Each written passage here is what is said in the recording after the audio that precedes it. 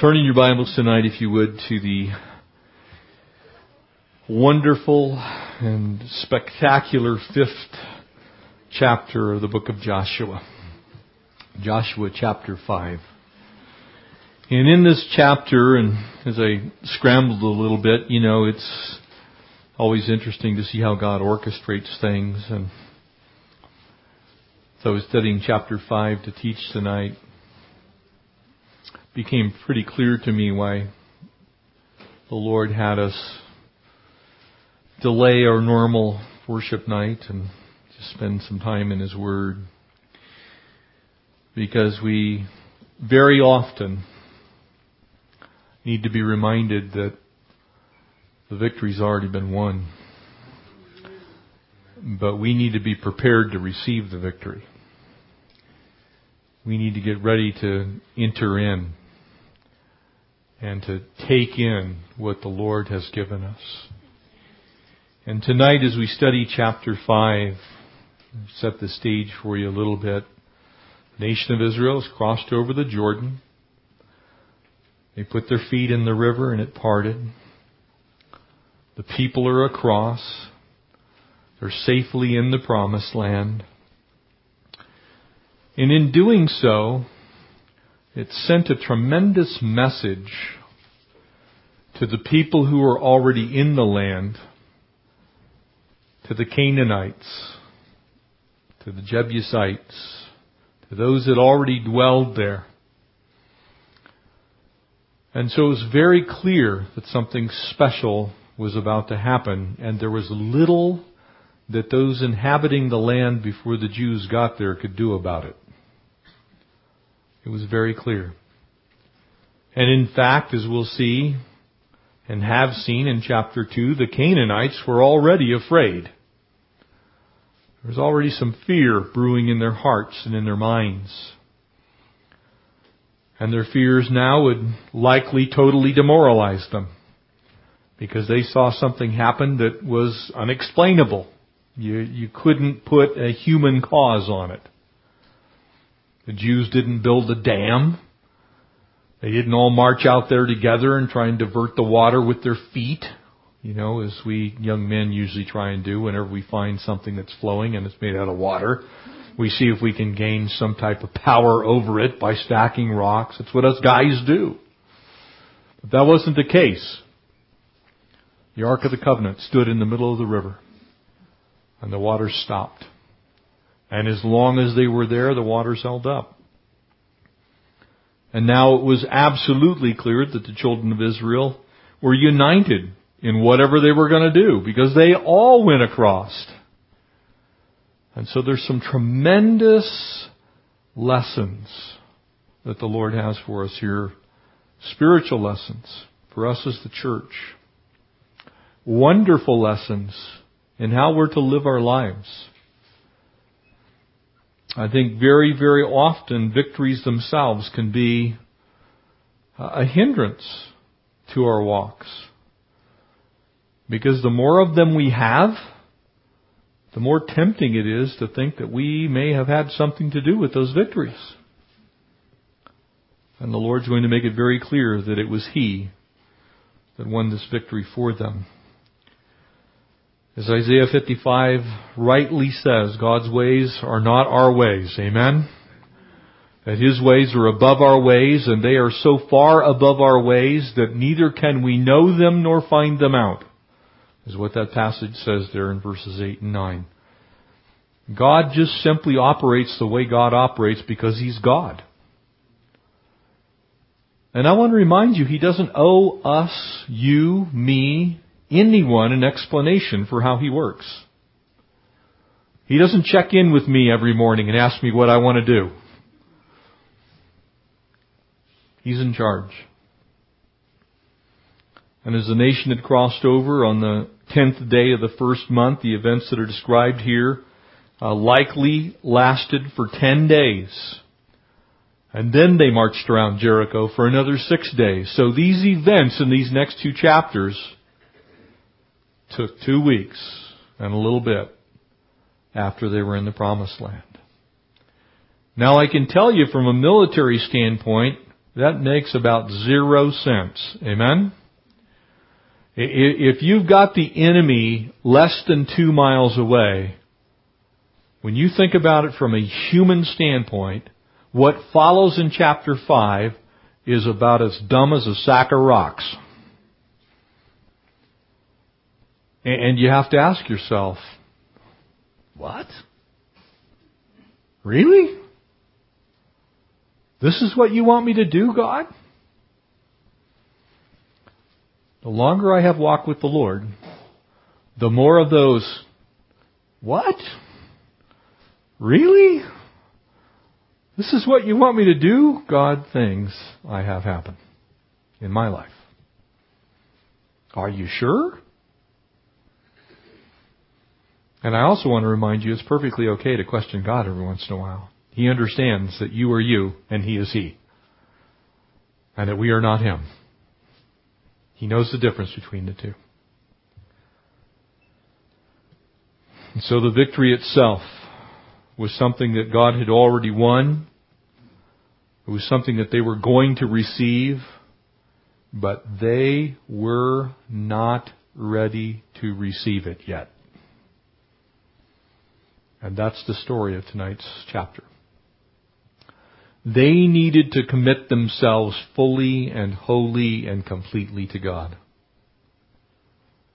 And as you look at the backdrop of this chapter, it really began 40 years earlier in disobedience.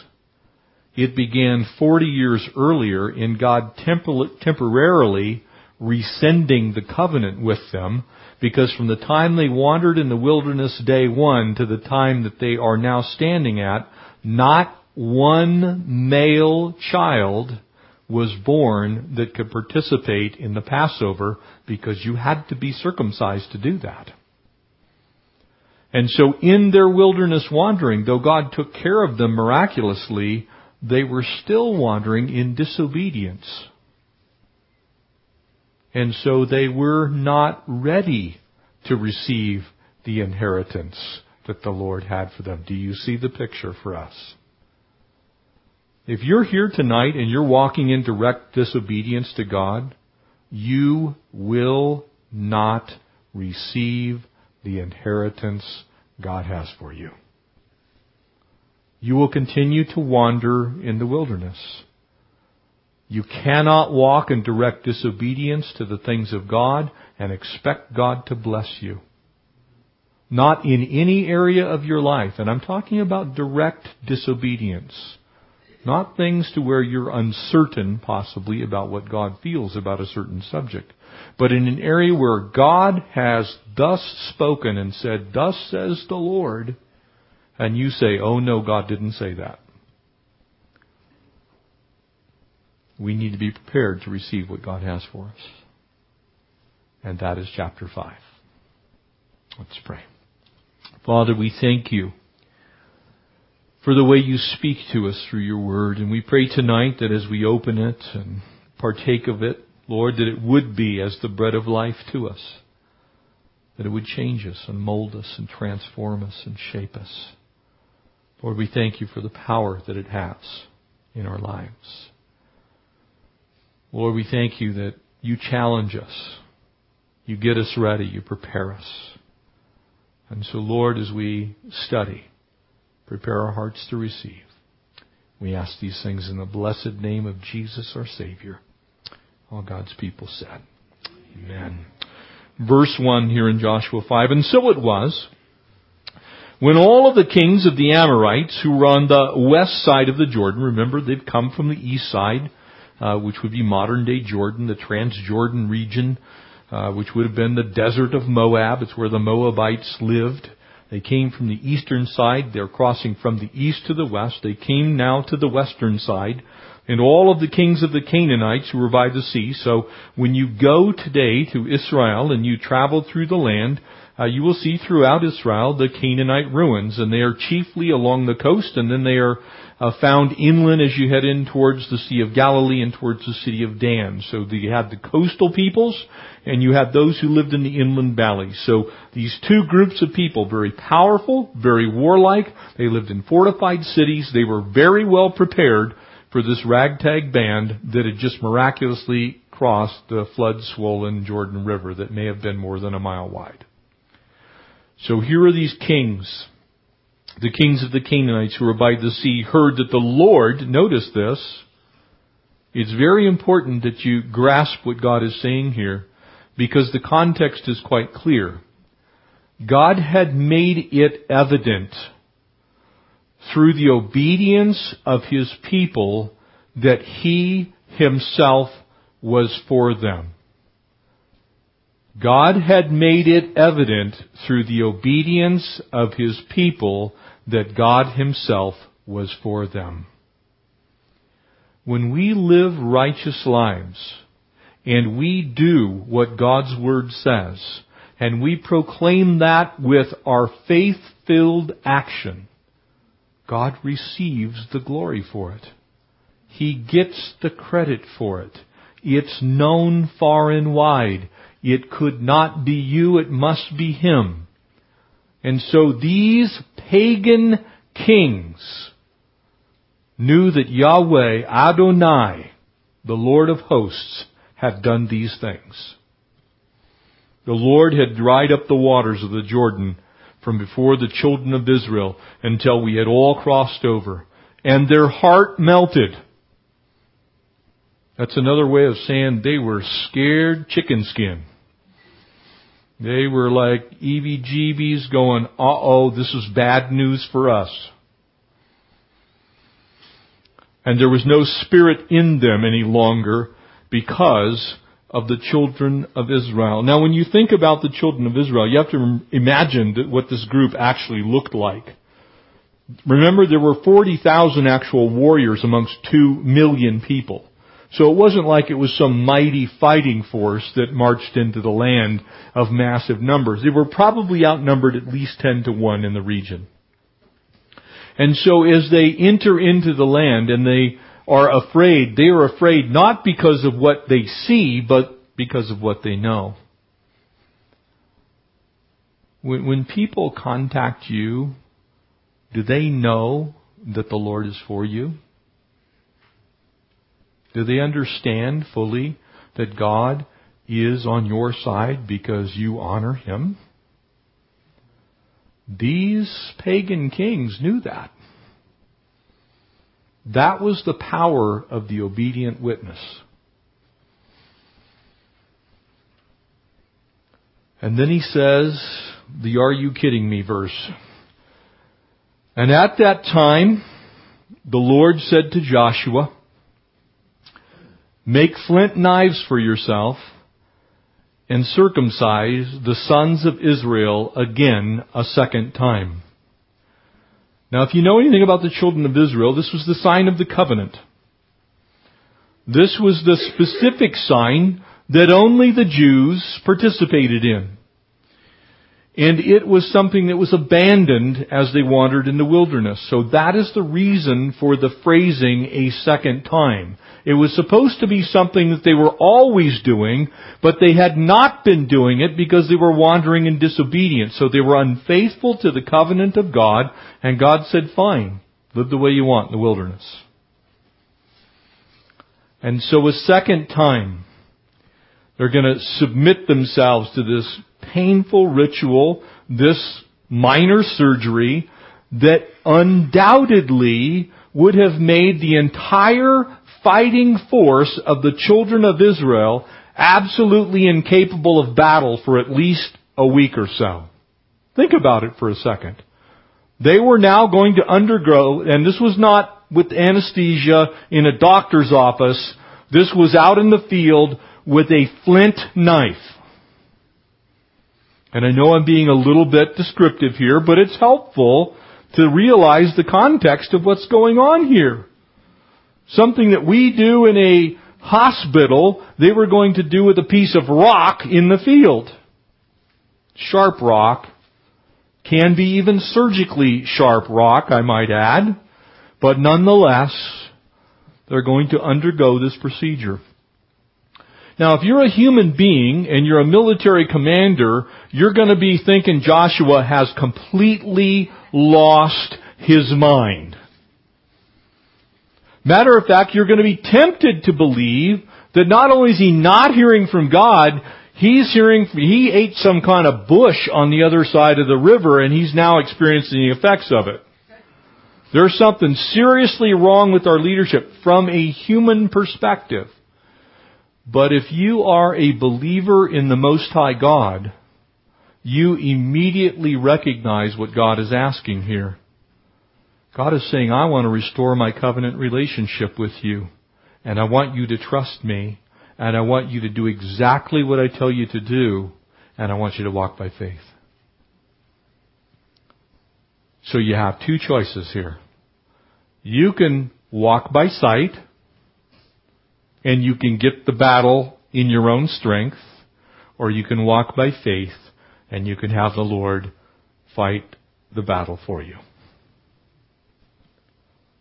In verse 3 it says, And so Joshua made flint knives for himself and circumcised the sons of Israel on the hill of foreskins.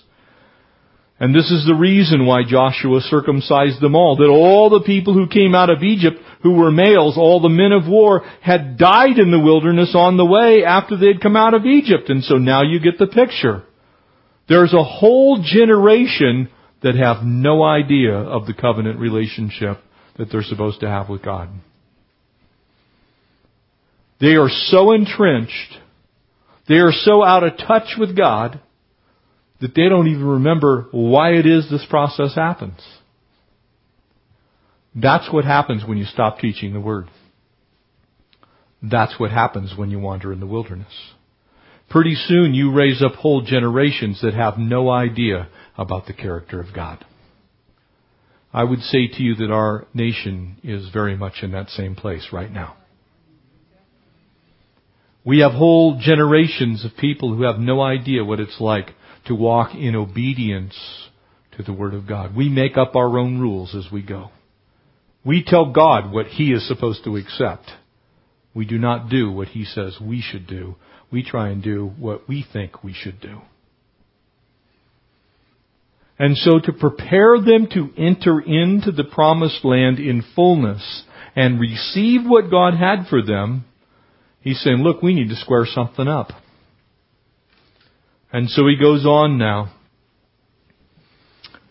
After they had come out of Egypt, for all the people who came out had been circumcised, but all the people born in the wilderness on the way had not been circumcised. And so they're outside of the covenant relationship with God. For the children of Israel walked for 40 years in the wilderness until all the people who were men of war who came out of Egypt were consumed because they did not obey the voice of the Lord. Do you get the correlation? Think about it for a second. It becomes so unbelievably clear. They're outside the covenant relationship. They have wandered in the wilderness of sin. They have disobeyed the voice of the Lord, and they have been completely disobedient to the things that God has commanded them to do. And so because of that, a whole generation perished in the wilderness.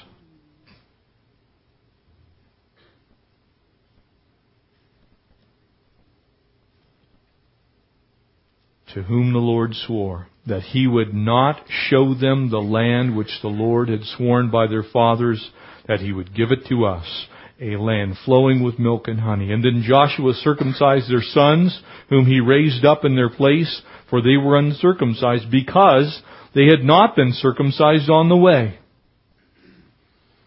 This was a covenant nation. They were a covenant people. That covenant was made with Abraham. You can read about it there in Genesis chapter 12 beginning. It's reiterated in Genesis chapter 15. It's spoken again of in Genesis chapter 17. And so God gave them this sign, as weird as it may be to us. We sit around in our day and time and go, really? Seriously? That was the best sign you couldn't have been a tattoo or something? But God had told them this was the sign. And then He told them why. He said it was likened unto the cutting away of the tablet of the heart. He says, look guys, I'm making a covenant with you, and the covenant I make with you is a covenant that your heart belongs to me.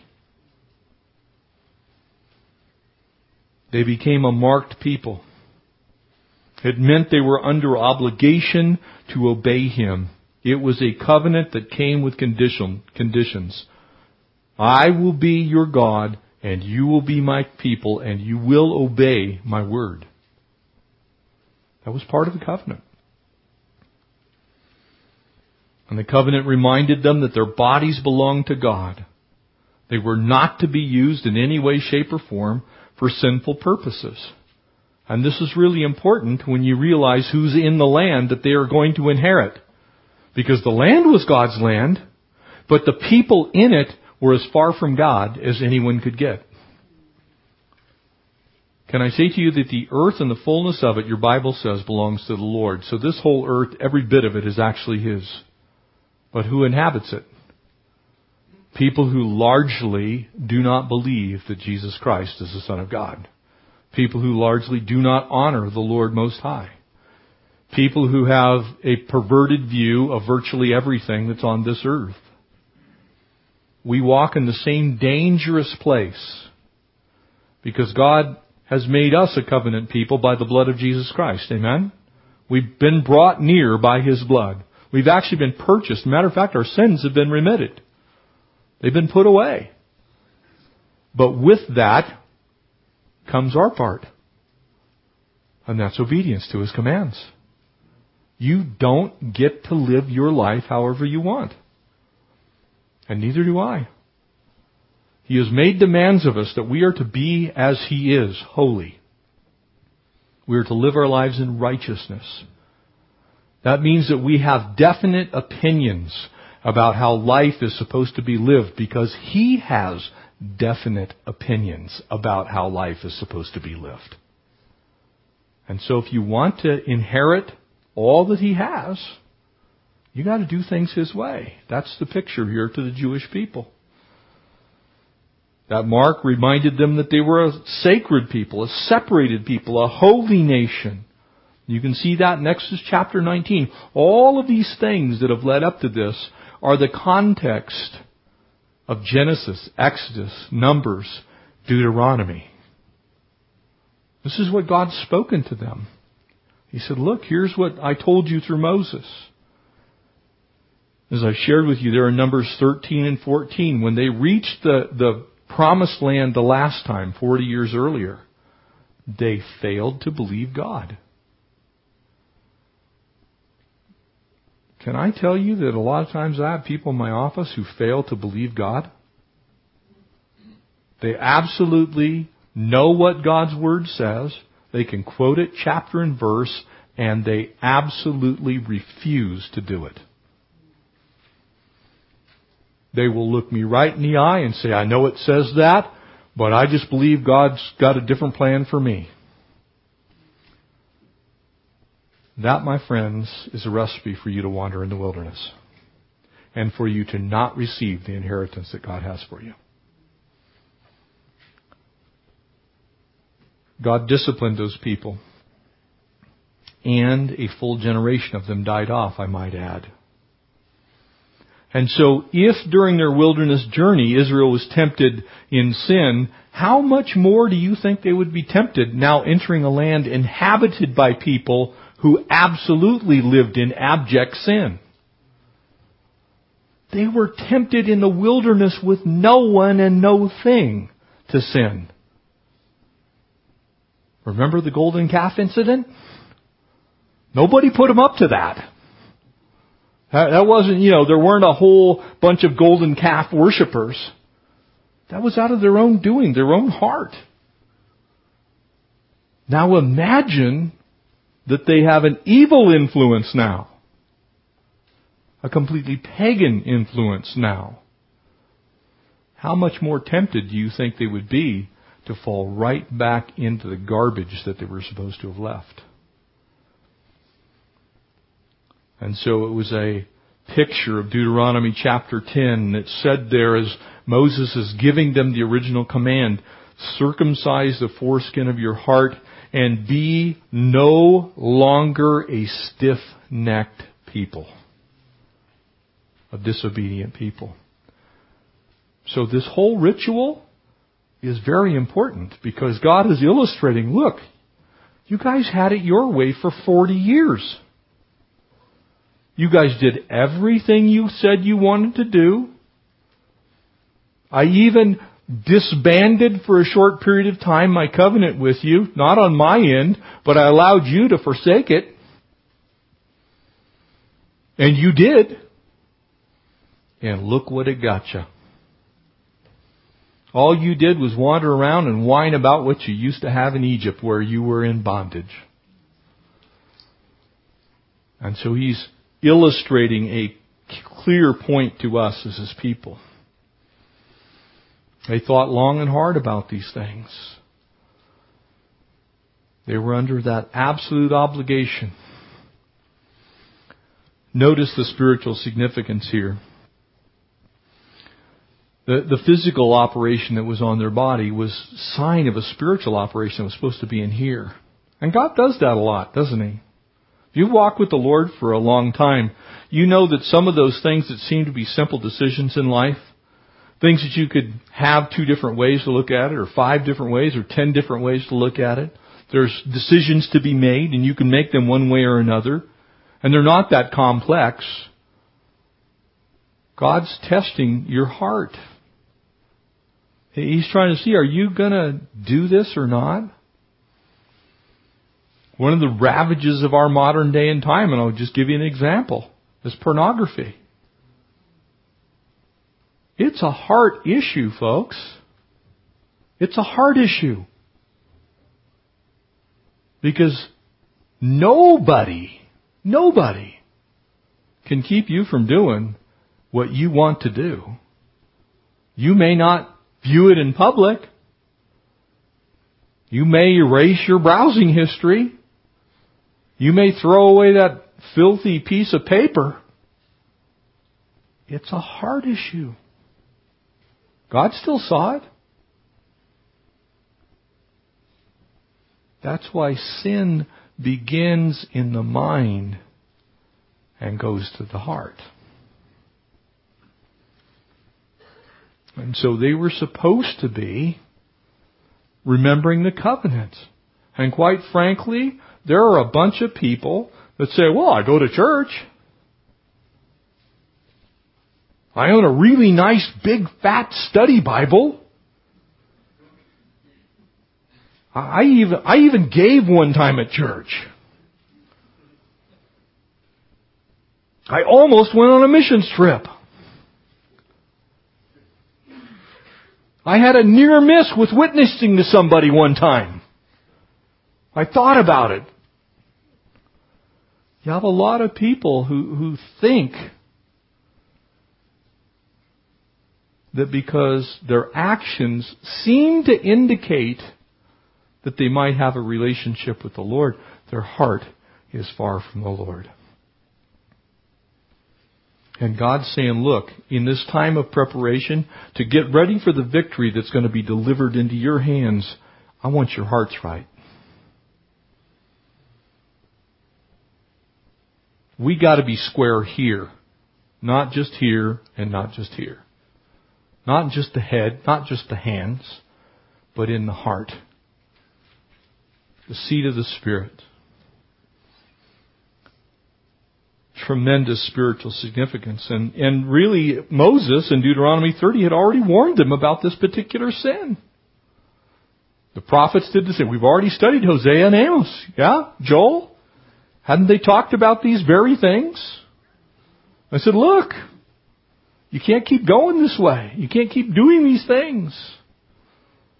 By the time we get to the New Testament, and of course John the Baptist says, he just flat out says it. Look, repent, for the kingdom of God is at hand. He doesn't say, well, you know, God understands that you don't quite agree with him, and so he's going to change his opinion. God's not going to change his opinion for you. He already stated it. He put it in his word. And so when the world attempts to say, you know, look, well, we think that was just how the world was then. It's not how it is now. The world is supposed to be now how God says it is to be. We're not supposed to be going the wrong way. We're supposed to be going the right way. We're not supposed to be going away from Him. We're supposed to be going towards Him. It's a heart issue. It's a lordship issue. And God always allows that part of us to get tested. That's where our faith hits the ground. Amen? It's where it comes into play. And so, here's how it gets brought into play for these people. God is going to temporarily disable every able fighting man that entered into the promised land on that day. Inside of Jericho. 2 miles away at Gilgal. That's nuts. That's kind of like saying, here we are, come kill us. Look, we can't get out of our own way. Come run us through with a spear. You want to come stone us? Fine. We'd probably be better off anyway. God's putting their faith to test. He's saying, look, do you guys trust me? Or are you trusting you?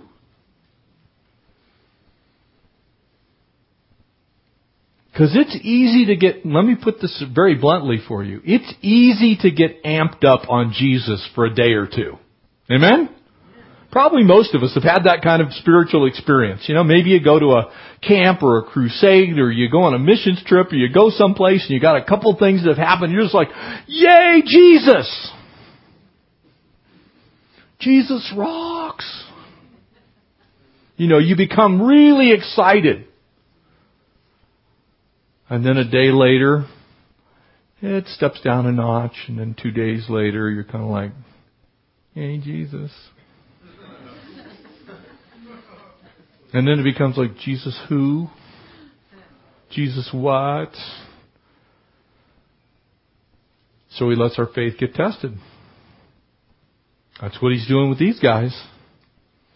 He's putting them as sitting ducks. Makes them lame. And so it was when they had finished circumcising all the people that they stayed in their places in the camp until they were healed. Pretty plain what was going on there. Not going nowhere. Most of you if you've had an outpatient procedure, the simplest things can lay you up for a few days.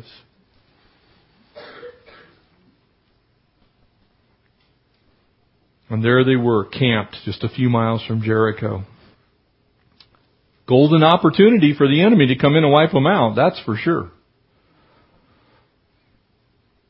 And so Joshua encourages the people to obey the Lord, irregardless of what their head was telling them. Such a powerful lesson for us. And it really applies in one very specific place, and that's His Word. Because there's a lot of things we read in His Word and we're going, yeah, really? I cannot tell you how many hundreds of people I've talked to about relationship things. And they will declare themselves to be a Christian. And then they will go on explaining to me why they are immune to the plain teaching of God's Word. Well, God already sees us as married. So that's your excuse for your fornication. Well, I really don't get actually drunk. I only have like 4 or 5 beers. Drunk's something different. Well, I don't smoke that much pot. I only use it for medicinal purposes.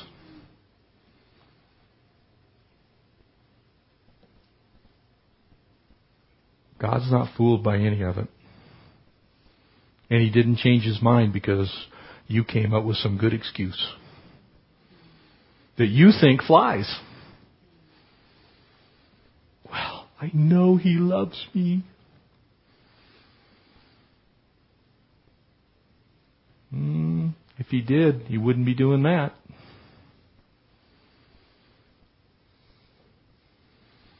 You see, man's been tempted for a very, very, very long time to do his things his way.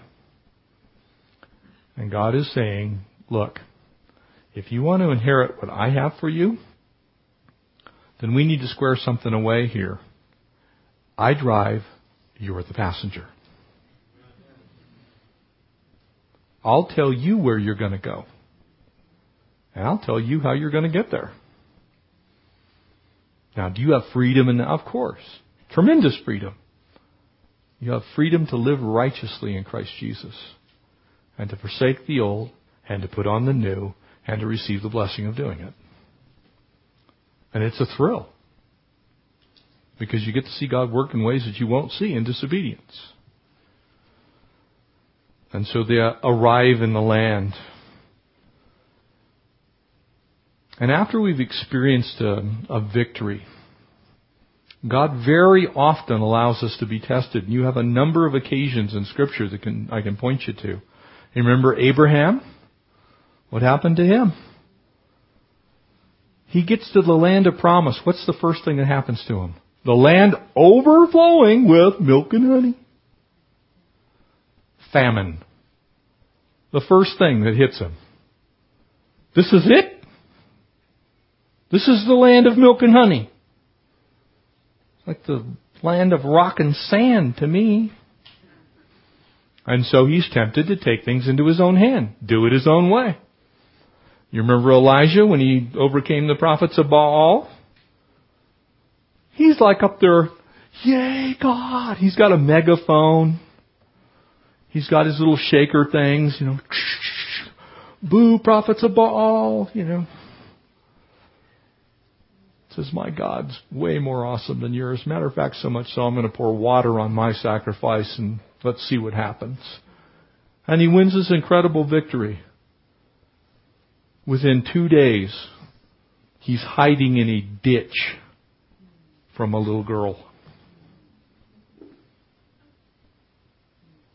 Ooh.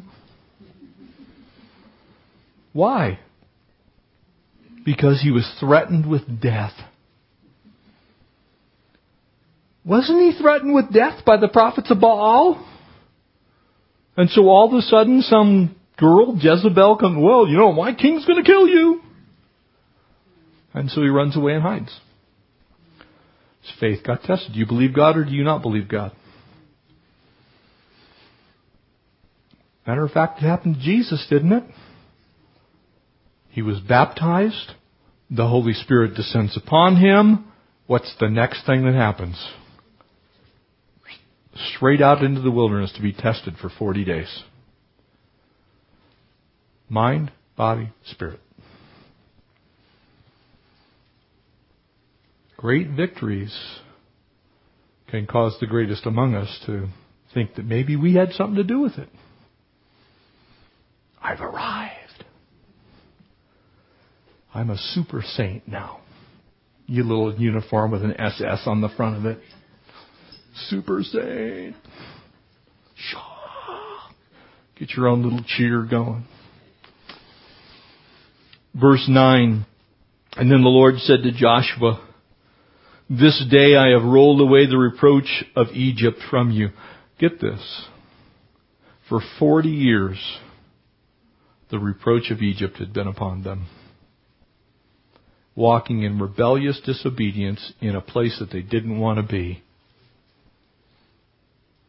And every time a group of people saw the children of Israel walking in the wilderness, every time people in this town see you at the fireside, every time they hear you swear and tell some filthy joke, every time you tip the glass to your mouth, every time you're in a relationship you shouldn't be in, every time you say you're for gay marriage, every time you say, well, I think abortion is a woman's right to choose, every time you bring reproach to God. Every time. Every time. And God is saying we can change that. let's take away the reproach of Egypt. It wasn't that they were in bondage and slavery. That wasn't their fault. They were set free from that. The bondage was they returned to the bondage in the wilderness by disobeying the Lord.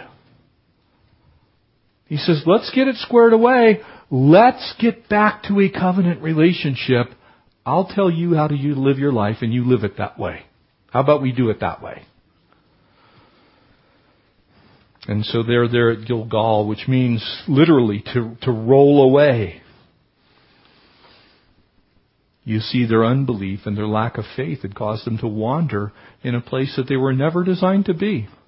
Do you realize that from day one, picture this, that they crossed over the Red Sea? They were supposed to go straight to the Promised Land. And in fact, they almost made it. In Jesus' name, would you please not be one of those people who almost made it?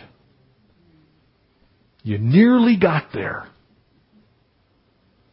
I was that close.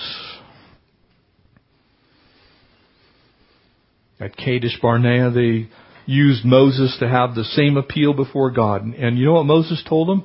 He says, God will destroy us rather than let us wander in sin forever. Read Numbers chapter 14. And so the Egyptians immediately could start spreading the word about they don't believe it. I mean, God got them across there, wiped us out in the process, but look what they did with what they got.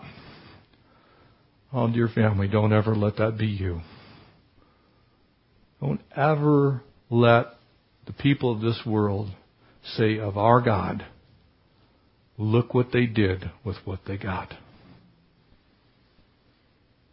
How many people, and I can tell you I'm one of them, how many people have used that excuse for why they don't want to be a Christian? Because they met Christians. How many people use the excuse, well, I don't believe in God because I've seen what Christians do and how they live. How many people say, why would I want to be like that? Because unbelievers do the same thing, but they're intellectually honest about it. They'll just tell you, yeah, I like smoking crack. And the Christian's going, well, I only do it recreationally.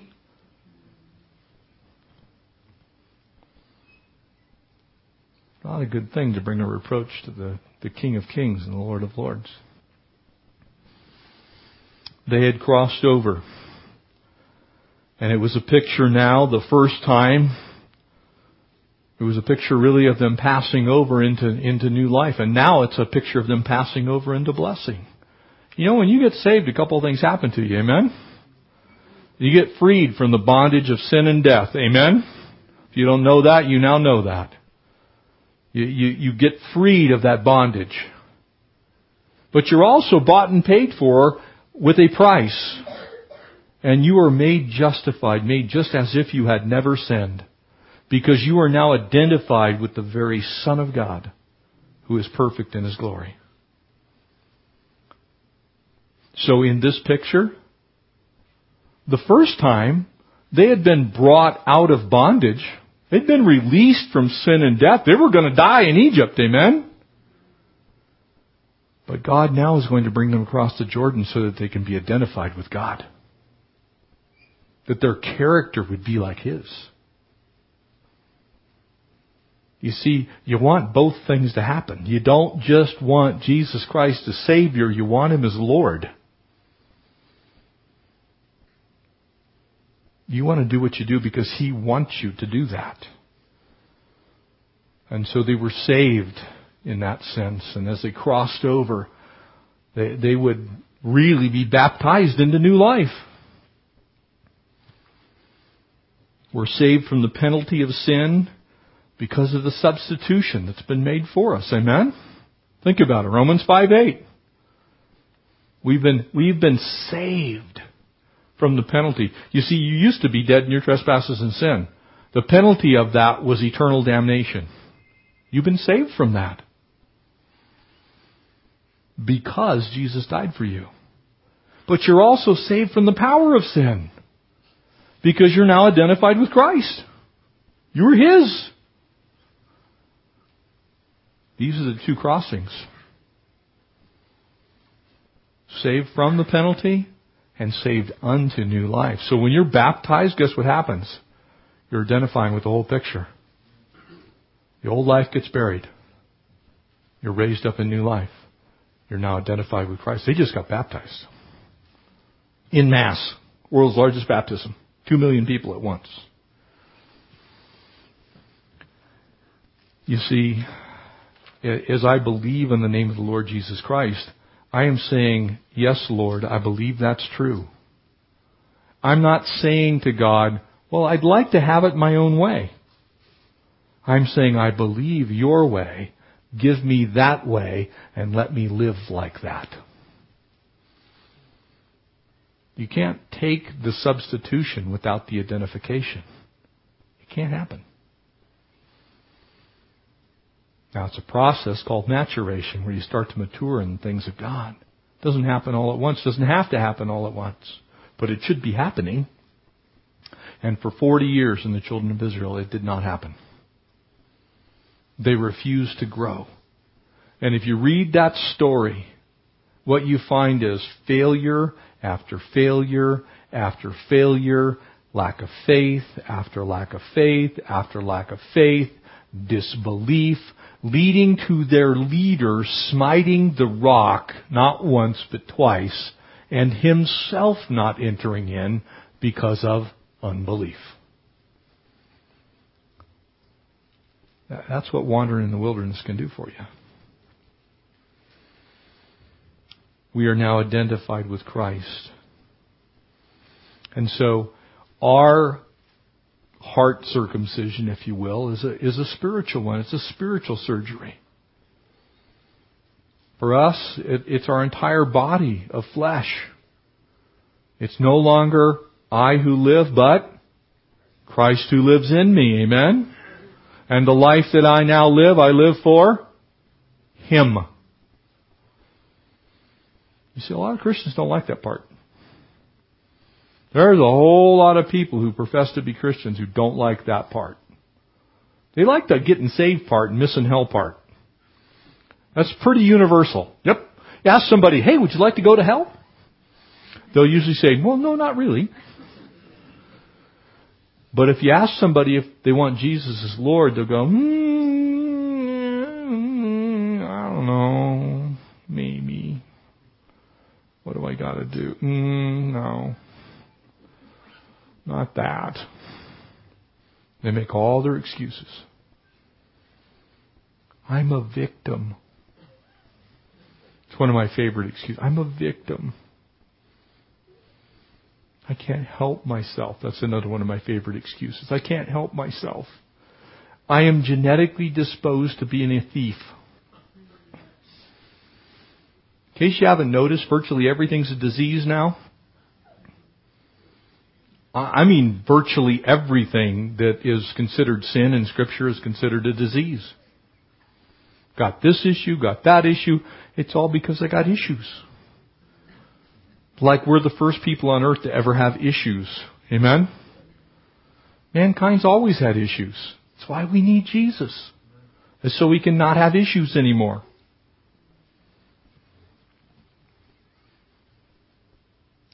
We reckon it to be so. And then we have the victory over the sins of the flesh. If you want to reckon it to be truth, all that sin, then you will walk in the sin. You want to see that? Go to the Human Rights Campaign office in Washington, D.C. You'll see people who have absolutely declared with their life that this lifestyle that we're going to live is absolutely okay. You'll find people who profess themselves to be Christians. They have bought the lie. You'll find the same thing in relationships all over America. I've had people come into my office and tell me, well, we don't really want to get married because we'll lose some of our state benefits. Dead serious as a heart attack.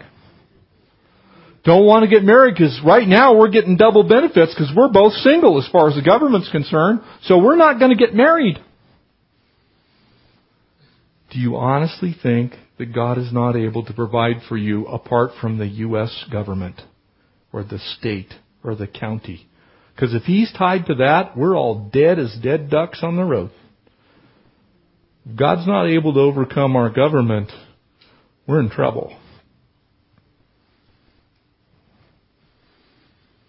And so, as we contrast this with the Jews, you see, we've experienced that inward cutting away the tablet of our heart. It's like, look, Lord, I'm yours. My uselessness is gone. I want you to give me what you want. And then they began to remember the Lord's goodness. Pick up in verse 10. And now the children of Israel camped at Gilgal and kept the Passover on the 14th day of the month at twilight on the plains of Jericho. And they ate of the produce of the land on the day after Passover, and the unleavened bread and the parched grain on the very same day. All of these are pictures of the Passover Seder. These things that gave them spiritual significance as though they were seeing the finished work of Jesus Christ right before their eyes. Notice what happens next. For 40 years, God had provided for them miraculously manna. It had continued to this day. Why? Because He had to. If He didn't provide for them, they were dead. They weren't ready to take of the bread themselves. They needed to get what God gave them. And then the manna ceased on the day after they had eaten of the produce of the land. You see, if you want God's best, you got to give Him yours. And the children of Israel no longer had manna, and they ate of the food of the land of Canaan that year. They literally entered in. You remember what they did with the manna? Whined, grumbled, complained, despised it, hated it, said, we don't want this. In fact, God, as He was providing for them, was also giving them a way of remembering what it was that they had in Egypt. And He was going to tell them, look, you're done in Egypt. You're finished in Egypt. No more thinking about Egypt. Here's the promised land. You see, there's some things that we must not ever forget. There's a lot of things in life that we should forget. Amen? Some of the things in our past lives are good to forget. But it's also good to not forget the things that we've been delivered from. Amen? Because when you remember what you've been delivered from, you're a whole lot less likely to go back to that, as Scripture calls it, vomit.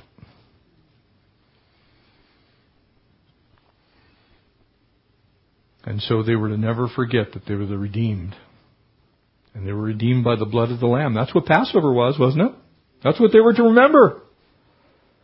We're redeemed by the blood. They put the blood on the doorpost, on the king post, on the lintels of their windows. They said, look, we're covered by the blood.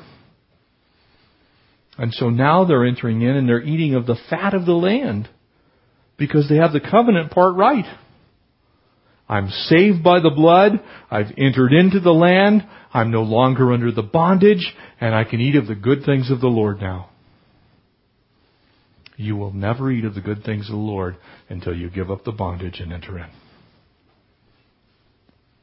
You want to stay in bondage? It's your choice. But if you do, you'll never have what God wants for you. He fed them the bread of angels. And quite frankly, too many professed Christians contradict that profession by exhibiting the same appetite that they had before they got saved. Doing the same things they used to do before they met Jesus. And it ought not be so. They still lusted after the food of Egypt, and God's saying, look, we need to break this. You want to enter in? Eat of the harvest of the good things. Verse 13, and it came to pass, and when Joshua was by Jericho, that he lifted up his eyes and looked, and behold, a man stood opposite of him with his sword drawn in his hand. And Joshua went to him and said, are you for us or for our adversaries? And so he said, No. He wasn't for the adversaries. But as commander of the army of the Lord, I have now come. You see the picture? It's a pre-incarnate visit by the Lord Jesus himself. As commander of the Lord's armies, I have come. You've entered in, I've come. You've been obedient, I've come. I'll fight this battle for you because Jesus is the commander of the Lord's armies. That's why I tell you this isn't my church, it's the Lord's church. The whole church is the Lord's church. Every building filled with believers is His. It doesn't belong to any pastor. It doesn't belong to a board. It isn't part of an organization or a denomination. It belongs to the Lord.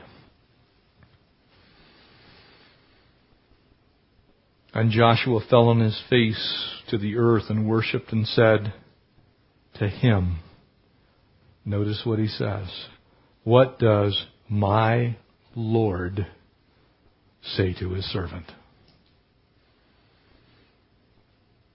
Interesting word translated Lord there. Because it is Yahweh Adonai, Master, God. And then the commander of the Lord's army said to Joshua, take your sandal off your foot, for the place where you stand is holy. And Joshua did so. As you read the book of the law, and as no doubt Joshua had read it, right after the Lord had ministered to Israel and they had made the golden calf, He said to him in Exodus 33, He said, if your presence does not go with us, do not bring us up from here. He said, we don't want to go except where you are. We don't want to be except where you want us to be. We don't want to do except what you want us to do. And so as you see this pre-incarnate appearance of the Lord Jesus here in the book of Joshua, you get a picture of how God's always been at work. Always providing mankind with a ability to see Him.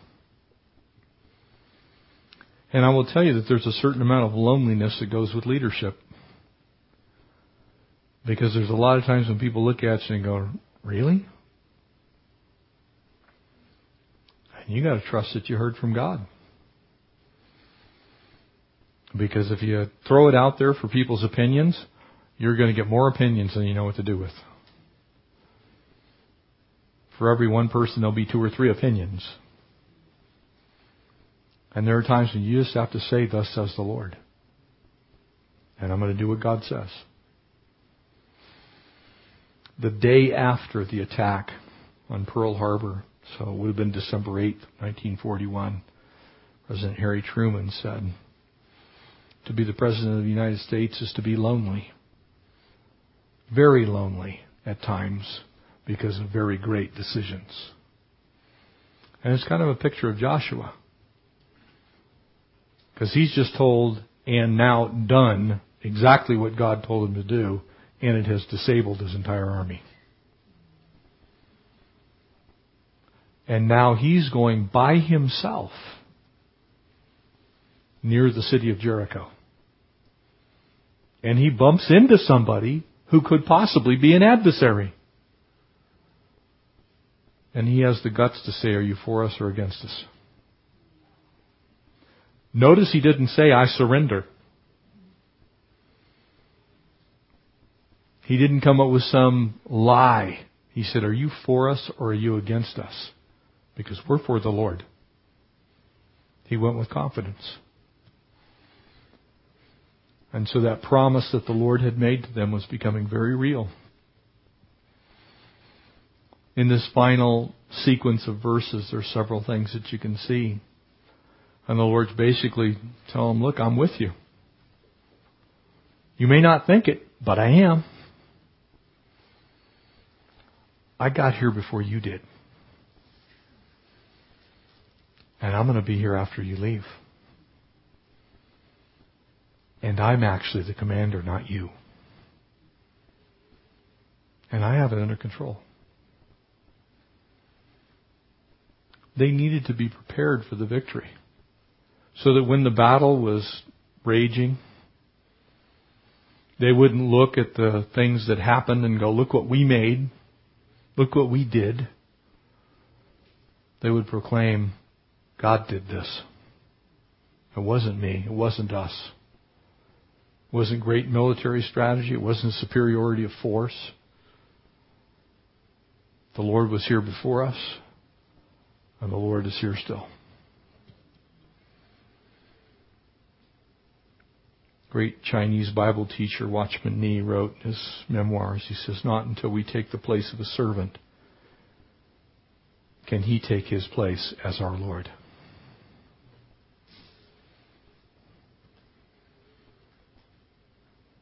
That's why Joshua was a forerunner of the Lord Jesus. And that's why Jesus said, without me, you can do zip. Nada. Nothing. There in John chapter 15. And so you'll see three little things here at the end. You can see them in Joshua's life. First, he humbly worshiped the Lord. Then he walked with the Lord. And then he was ready to wage some warfare. If you don't worship the Lord, and if you're not walking with the Lord, you're not ready to do battle with the Lord. So the picture for us is this. If we're going to get ready for victory, we need to let Him cut away whatever He wants to cut away. And then we need to be obedient exactly to what He says. Even some things that we may disagree with. And if we do that, He fights the battle for us. And we simply possess the victory. If you don't do that, then you get to fight the battle, come what may. Joshua and the church are a picture. We've already been given our inheritance, family. We're in Christ, amen? One day we're going to receive the full reward of it, but you've already been given the inheritance. You have the Holy Spirit given to you as a guarantee, a wedding band. You say, look, I got this. So get ready for the victory. Amen? Let's pray. Father, we thank You for this time in Your Word. Lord, we pray that You would just help us in our moments of unbelief and lack of faith and lack of trust, Lord, when we say with our actions something different than we should say because we're Your children. Lord, in those times of rebellion and disobedience, thank You, God, that You don't just smite us. You'd be right to, but You don't because You love us. We pray that those gentle encouragements of Your Spirit as You convict of sin and righteousness, God, that we would listen and act and do what You ask of us so that we might have that inheritance in full. Lord, we love You. We thank You for Your Word, and we pray that as we look forward to Your soon coming, Lord, we don't know when You're going to sound that trumpet and come for Your church, but we do believe it's soon. We pray that we'd be found ready. Lord, that we'd be looking for and hastening the day of the great coming of our God and King. We bless You. We thank You for this time tonight. Continue to use us, Lord. Transform us. May we be obedient to all that You command of us. We ask these things in Jesus' name. Amen. Amen and amen and amen. We made it. Entire chapter. Again. Next one, not so much. We're not going to make it all the way through.